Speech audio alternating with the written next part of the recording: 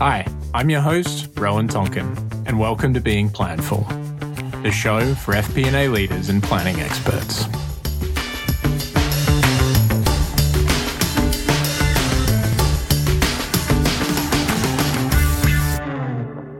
Welcome, everyone. I'm the host of Being Planful, Rowan Tonkin, the Chief Marketing Officer here at Planful. And today I'm really pleased to be joined by Zoe Cook, the Commercial Finance Director at MiQ. Welcome, Zoe. Thank you for having me. So I'm really excited. We had a little prep call yesterday to talk about this, and we covered some really fun ground for FP&A, and a couple of things that stood out to me about our conversation that you wanted to talk about today was firstly soft skills in FP&A and how we can leverage soft skills to become a better FP&A partner to the business. And then we can get into some fun topics, because I know you've worked in the advertising industry for a long time, and I've got some hot seat questions for you about how finance should think about measuring advertising. Given my role in marketing, I always find it a very interesting topic of conversation. So firstly, let's talk about the soft skills. What do you see as some of the missing soft skills when you're talking to other FP&A folks, and how do you think we can improve them?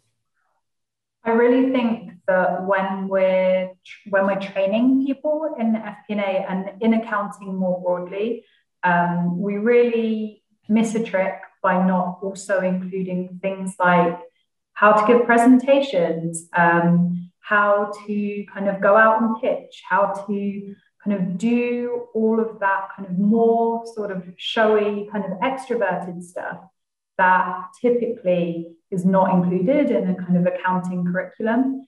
And one of the things that I've really found in my career is that the things that make people want to work with you, that make you be able to be embedded within a business and actually help make those kind of strategic partnerships with business leads, is really actually being able to have a conversation, being able to turn up and sort of have people warm to you, and kind of all of the things that if you did that sort of what does an accountant look like piece, they wouldn't be part of that at all. Now, I think that's a really sort of unfair label that gets banded at us all. But I really think that it's kind of a cliche for a reason, because we really need to work at it.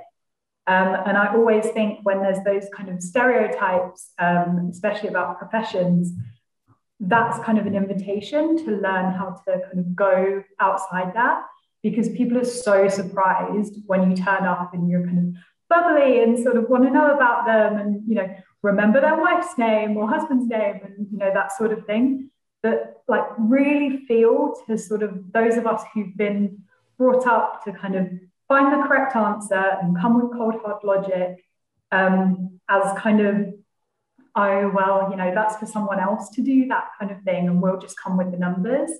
And yeah, certainly in my career, I've found that people will listen a lot more to the numbers piece if you can also do the sort of the personality piece as well. And is that just your natural personality to be a bit more bubbly and be a bit more curious, or did you have to work? Absolutely not. I wish I could say yes, but I have to say it's a bit of a kind of joke amongst my friends that I'm secretly a bit of a hermit, and my like no one was worried about how I survived in lockdown, I can tell you, because sort of being not able to leave my house and just stuck inside watching telly and reading books, that's like my sort of like dream scenario. But so it's certainly something that I've had to learn. It's certainly something that I've had to develop. I don't subscribe to anything that sort of says there's anything that people can't learn. I think you can learn absolutely anything. And, you know, if you put some kind of thought into it and some action behind it, I'm a massive proponent of kind of do it until you become it. And yeah, so no, not too. I think, yeah, no, that's great. I think the important thing that, you know, I'm hearing from you is you have that self-awareness, that it's a skill that you need to develop. And I think, you know, in my career, when I've met lots of people, the people who understand, you know, am I this or am I that? It's not that they don't believe that they can't learn it. It's that they have the awareness that they have to over-index to something. It doesn't come naturally. And so therefore they have to spend a little bit more time on it, or prepare more for maybe a presentation, right? Some folks just feel free to jump on stage and kind of tap dance their way through a presentation because they've actually got that talent and that skill and it comes really naturally. Whereas a lot of folks, you know, obviously it doesn't. When you think about times in your career where you've had to maybe give a big presentation, is there any specific moments where you've really lent into over-indexing to learning something beforehand, and how did that go? Yeah, absolutely. My idea of hell is being put on the spot about anything. Like I can just tell you straight off about it, I hate it so much. The first time that I did a sort of big conference deck, and it was, you know, we want you to speak for 20 minutes. And I'd literally written it word for word and learned it like I was learning like a film script or something. And you know, I could probably still like do part of that presentation for you now, because I knew that if there was a sentence where I was going to say maybe instead of definitely, then I'd just sort of completely throw myself. Then we got to the end of this, and then it said, okay, now we're going to open it up for questions. And no one had told me anything about questions at all. I just felt all of the blood like rush out of my head and leave my body. I was stood on the podium kind of gripping it and thinking, oh my gosh, I'm going to faint.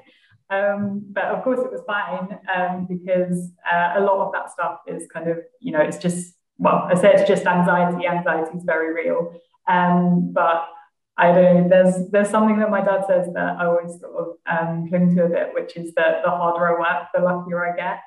And I think that's one of those things, is anytime anything looks easy, it's usually because someone is so over prepared or has spent their whole career working on learning it.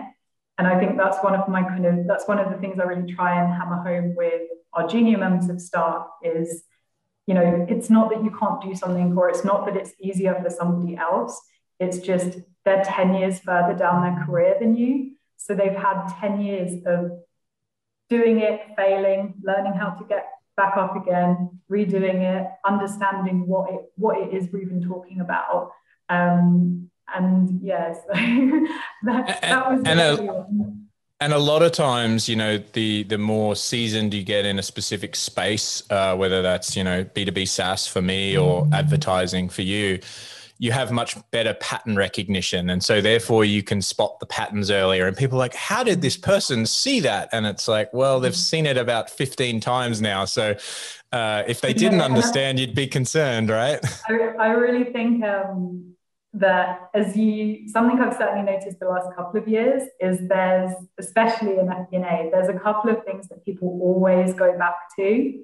And that if you don't come from a kind of like private equity background or that sort of management consultancy background, kind of will completely throw you, but also make you sound really smart if you just go in and start talking about them. So yeah, a lot of it is very much learned behavior. But yeah, it's also a lot of hard work as well. You talked about the lockdown. I know you're in London, and you've been through I think a lot of different lockdowns with a lot of different. I think it was 3 in the end. It might have been 4. It was like 3.5. Yeah. And a lot of changing expectations from the government, from what I've read. I've got a lot of friends back there. I lived there for a while. Can you talk to me about how that has impacted, you know, the mental health of FP&A folks and your peers and your team? I know that, you know, certainly people that I've spoken to, the intensity of FP&A just became monumental in you know, March timeframe, and it hasn't stopped. What's been your perception? Yeah, so mental health is something that I'm super passionate about. I'm a mental health first aider, and one of the things I'm really proud about at MIQ is that I've been part of a team that's really been pushing mental health and mental health awareness as part of the kind of core wellbeing program. So we're just about to train, I think it's like 20 mental health first aiders in the UK.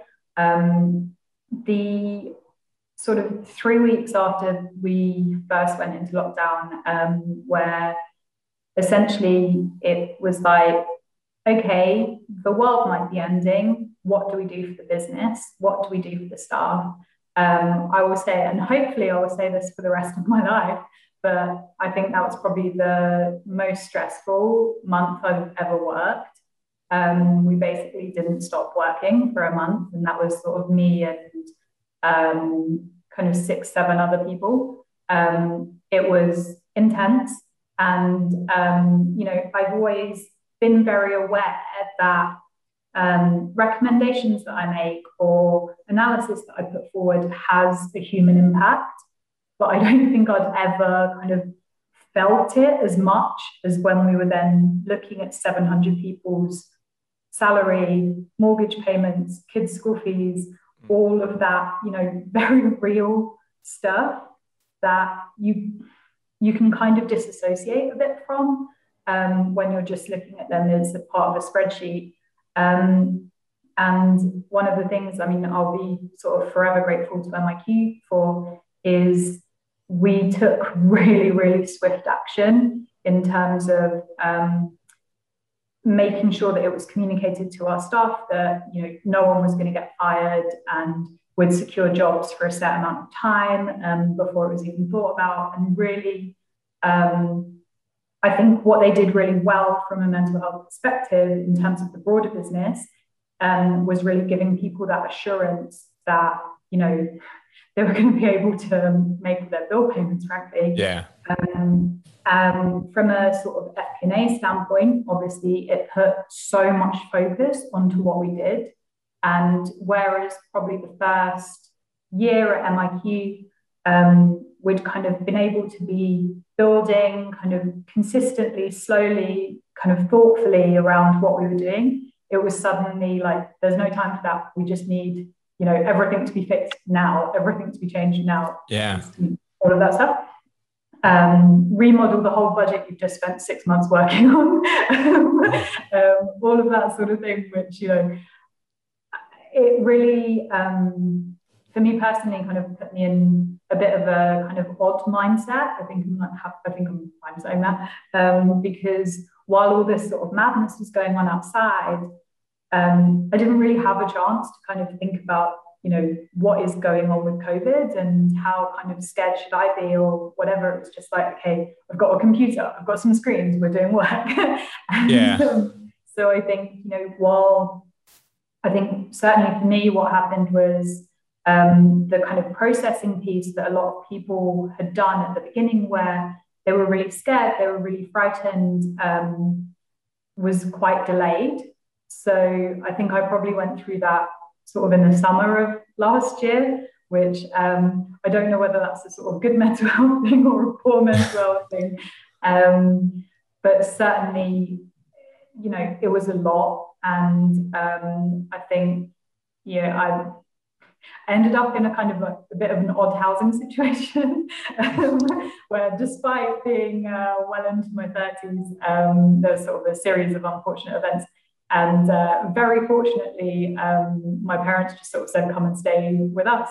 So it was kind of very visible to them how kind of strung out I was and stressed out I was, because obviously, your parents used to seeing you when you're happy, smiley, it's someone's birthday, it's Christmas, it's, and suddenly it was sort of, oh God, like bags under the eyes to hear and, really worried about what was happening with the rest of the business. So yeah, in answer to your long answer to a short question, but yeah, I think it really did take a toll. And I think what the sort of lasting impact of that will be is that a lot of people, I think now that hopefully we're past the worst of it, are really taking a long, hard look about what does work mean to me? And what does it mean within my life? And, is it appropriate that for 3 to 6 months of the year while we're doing the budget, you're working evenings and weekends, that you go through a quarterly cycle where, you don't get to have a social life, but a certain amount of time, and I really hope that what can come from this is that people start to have a more realistic kind of work-life relationship. And I think you're certainly seeing that in a lot of the conversations that are happening around kind of flexi time and whether people are going to go back to working in offices or whether they're going to continue to work from home. You said you lived in London for a bit, so I shaved 2 hours off of my day because I didn't have to commute anymore, which was wonderful. But I didn't speak to anyone for a year in face to face, which was horrible. So it's definitely a balance, I think, at the moment.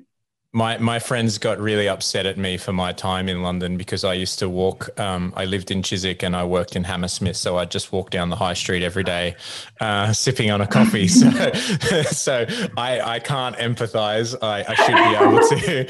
And now I'm being punished because it's a 1.5 hour drive to the office. So I'm being punished for my glory days in London. So when you think about, so obviously that's the pressure that you as the FP&A team and the analysts really feel, that kind of, we talk about FP&A being very cyclical and having very high spikes of intensity. And I think, what I'm hearing from business leaders is now they've course corrected their expectations, right? Like what used to be a monthly requirement is now weekly, and what was weekly is now daily. And that is disconnected really from the burnout and the feelings of those people in those teams. Have you seen in your networks a way or people turning towards how to solve for that, how to solve for burnout of younger professionals, how to solve for that mental health challenge that you talked about? Yeah, I mean, it's tough. It is really tough. I am quite a proponent of, just because it was rubbish when I was a grad, it doesn't mean that it should be rubbish for the grads who are coming through now. Like, you should make it better every sort of cycle.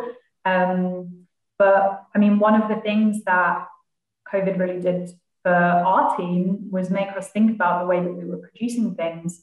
And actually, probably shouldn't say this, but we came up with some really creative solutions for things that previously we thought we couldn't do, because we'd never thought about, as you said, doing the weekly reports daily, or how we'd even prep that, or, is there a way that we could make things more agile, more bespoke? Because if we were being asked for it more often, you can't rely so much on manual processes.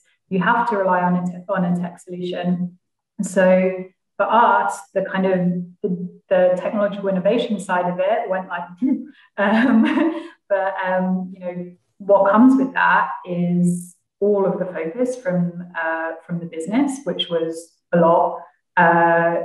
Luckily, MIQ is a growing company, so what's also come with that is a lot of investment, which is kind of wonderful for what we're doing right now, because it's it's a whole different world in terms of resource, in terms of systems, everything, than when I joined 2.5 years ago. And part of that is because we really demonstrated the value of our team within that time and over the last year. I would be I'd be heartbroken if anyone had said we hadn't earned all of that, by the way. Yeah. But I mean, quickly stop. Shout out to all the FP&A teams for last year.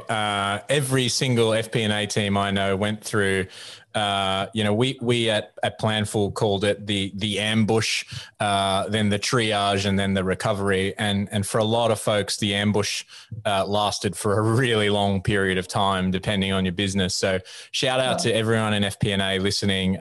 Last year was super tough, and I know that intensity hasn't really gone away. So keep doing what you're doing, and keep asking for the resources.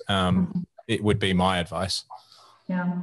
In terms of dealing with the burnout for the younger staff, I really genuinely believe that having a good understanding of around issues around mental health and around mental well-being is crucial for management teams. So we know that 1 in 4 people within a year will have mental health concerns or mental well-being problems. And yet, this is the first place I've ever worked where you as a manager are trained in how to deal with that. And, if it's a quarter of your staff, that's too many people to not be putting money behind or not be thinking about. And,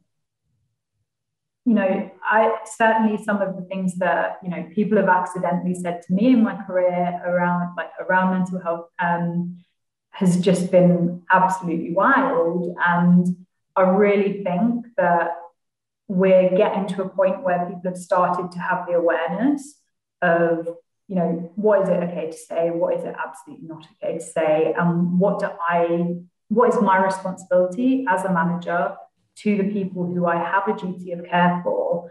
And, their sort of pastoral care is also part of my job.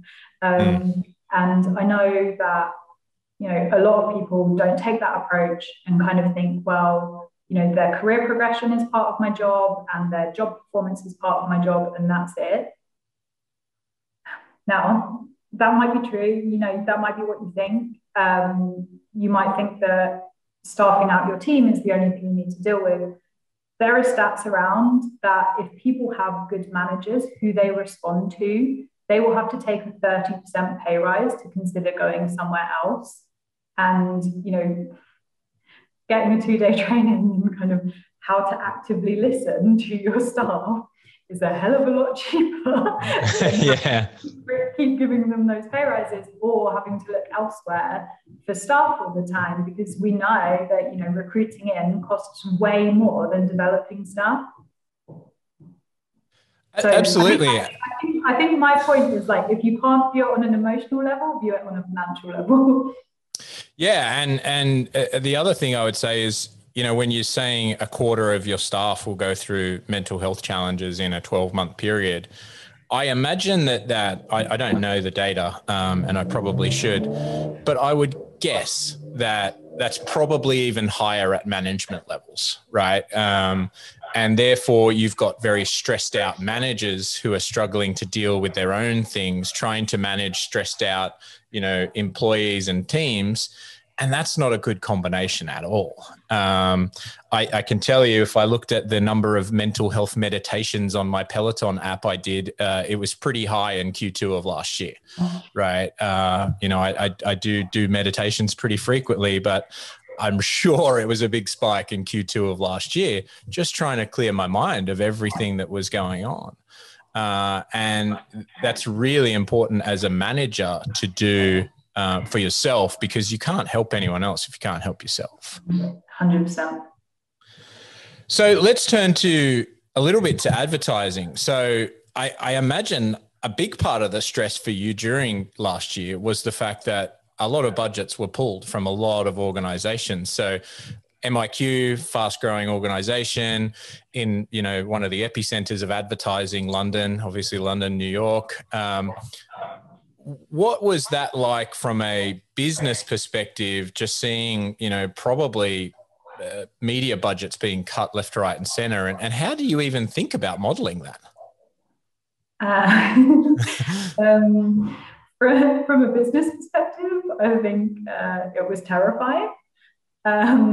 We, even thinking about how our sort of CRM setup was, we didn't have anything to say we've lost, we didn't have a kind of data clicky to say, hey, we lost this business due to COVID. So it was things like, okay, we need to build that.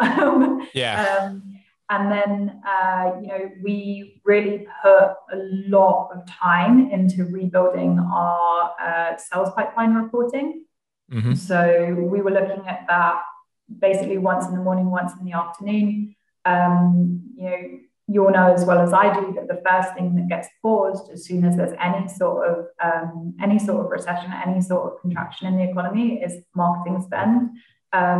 Anyone who's ever managed a budget will know that the first thing that gets taken away is T&E, and then second thing is marketing. And that's really scary because then we're looking at, this is our whole business, but we also have these kind of bright spots on the horizon as well of, well, okay, we do a lot of work around the elections and, turned out to be the highest, most expensive advertising election of all time ever. We basically prepped a lot of different scenarios. I think we had 7 working models. 7. And those were being updated, like I said, sort of twice a day, really. Wow. We really had to sit right on top of it and try and work out what that was going to mean for the business. We also just decided this is what we'll view as an acceptable level of loss if it comes to that. It didn't. Actually, what we found was, so what we do essentially is buy ad space online for advertisers, for advertising agencies. And what we found was that inventory became quite cheap, but actually really effective because suddenly everyone was sat at home. So, suddenly your conversions start looking really good. And, there was a month where it was, yes, really scary. And then we started to see things pick up. For us, a lot of the things that we looked at were, we started drilling down much further into things like what categories are turning off and turning on. It won't be a surprise to anyone, but advertising and travel really, really dried up last year. Things like that that are super high top level, but actually we don't really think about our business like that. We think about it with a very different lens. So what it did in terms of our reporting is actually now it's going to be so much more rich because we were sort of forced to think about all these things that previously we were sort of on the fence about how much of a role they played as levers, whereas now it means that all of the models that we can build are sort of much more detailed, I suppose. Yeah, much more complexity. I know we had to go through that ourselves. We did. I say that my product marketing team became a group of research analysts for about a month to try and assess, who would thrive, who would survive, and who would unfortunately not make it, because that was the reality of what was happening. And so that's a complete new dimension into all of your models, right? Like industry or vertical or however you wanted to classify it. And so now you're getting that level of granularity, and you've given something to your point earlier around, you proved the value of FP&A to the business. Now the business is like, wow, we've got vertical level information. We've never had that before. So that accelerant really, really occurred within your business, which is really interesting. But, you're doing it under a really high pressure forcing function environment. I also really want to say that the sort of sales teams at MIQ were incredible. It was like the day after we went so we got sent home, I think it was a week before we actually went into sort of national lockdown. And I think it was the day after we got sent home, they were already planning, I think they called it like make lemonade, like what are actually the opportunities that are going to come out of COVID. So let's focus on home fitness. Let's focus on leisure wear. Let's focus on, at-home beauty, things like that.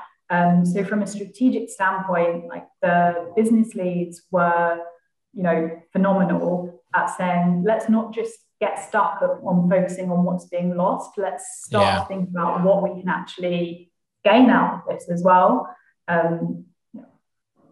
Well, liquor sales probably went up too.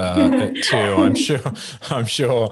I saw something that liquor sales for at home in the US went up by like 60% or something like that, which is quite scary. So, in terms of let's stay on the advertising front. What do you believe in terms of should you measure everything in advertising? Oh my gosh.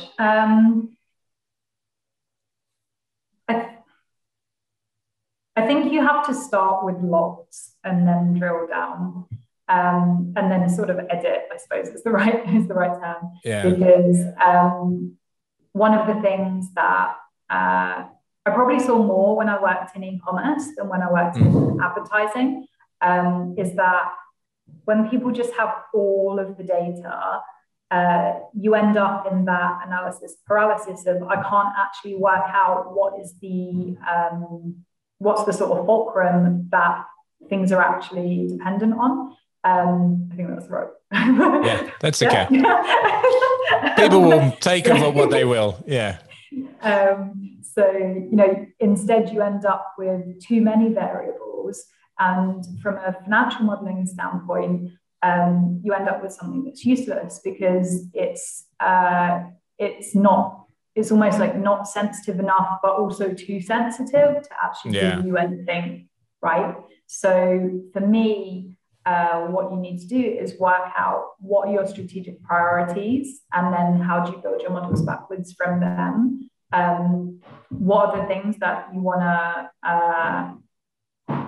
that really do actually contribute to changes within your business?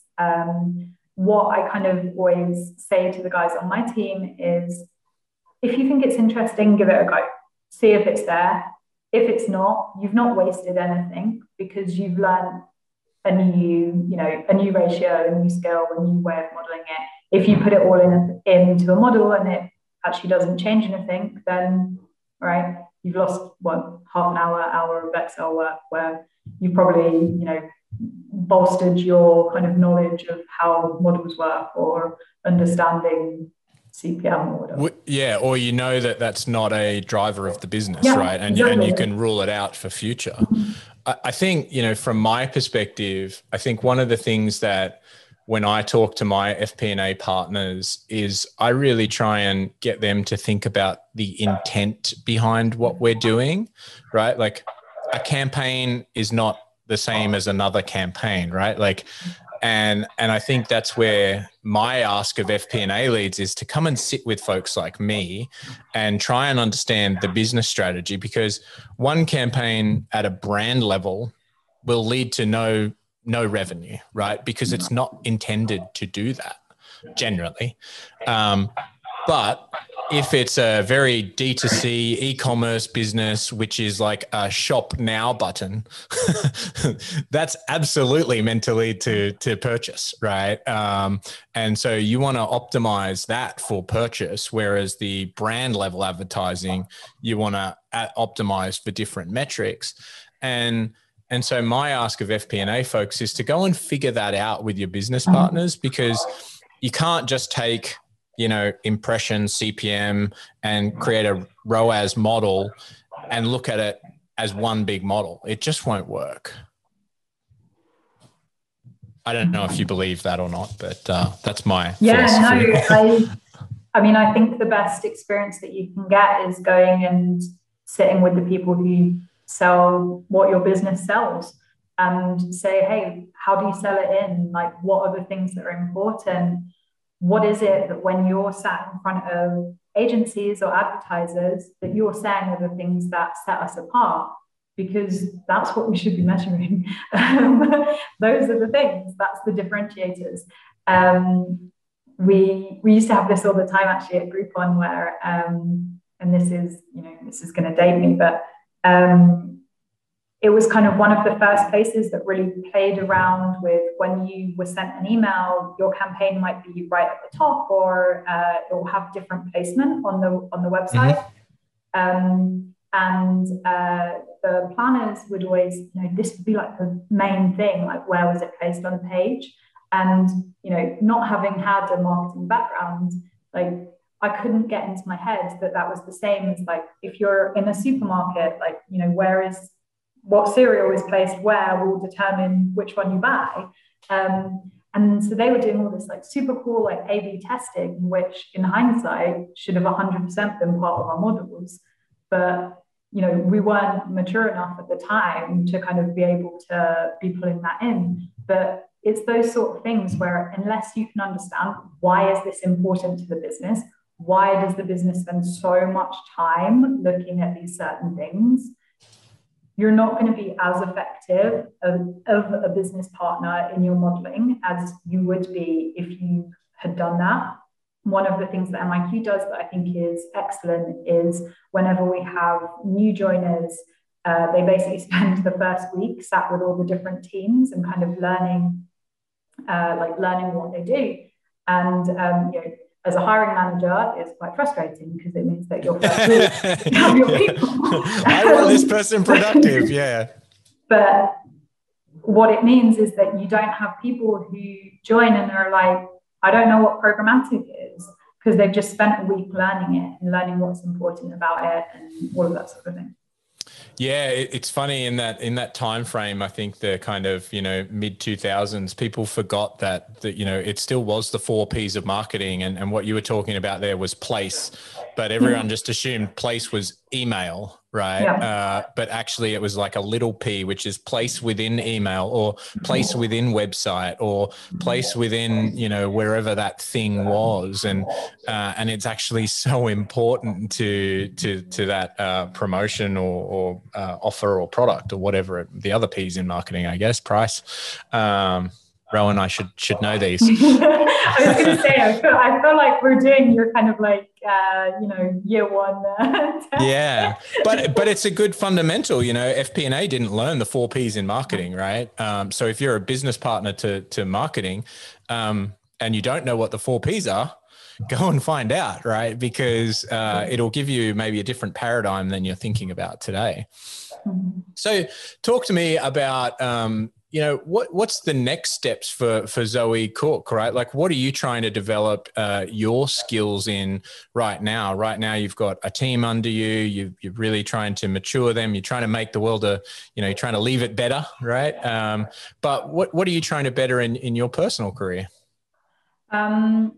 I think what I've done quite well so far is kind of taking teams from having quite a kind of immature data structure to something that's a lot more streamlined. And I think what I've always seen of myself is that, that's quite a transitional role. Like, you can kind of do that for 2 years and then people kind of want you to do other things. And so now I'm really trying to focus on those sort of other things and probably taking more of a broad perspective. That's why my role isn't FP&A anymore, it's commercial finance, because we're starting to think about more of the kind of commercial business partnering side and more of the sort of systems side. And then how we kind of put all of that under the big umbrella and the FP&A piece, and then how we put all of that under the sort of umbrella of commercial finance. So I think, probably broadening. And probably doing more sort of accounting than I would naturally want to do, because I think now we're at a stage where, people are starting to talk about like valuations and what private equity houses might want to see and that sort of thing. And, that sort of more kind of due diligence piece. And I'm realizing that I'm going to have to learn that by hook or by crook. So, what did you study when you were in college? I studied government. and then I studied political theory for my master's. So it was about as far from accounting and finance as you could possibly imagine. I had the great pleasure of being one of the lucky people who graduated into the financial crash. So I went from kind of sort of being under the impression that any job that I could ever dream of, I could just walk straight into, and I'd smile and everyone would just sort of fall at my feet for how clever I was. And ended up sort of, I think I was working 3 part-time jobs and living with my mum and dad, and it just being like, this is like another level.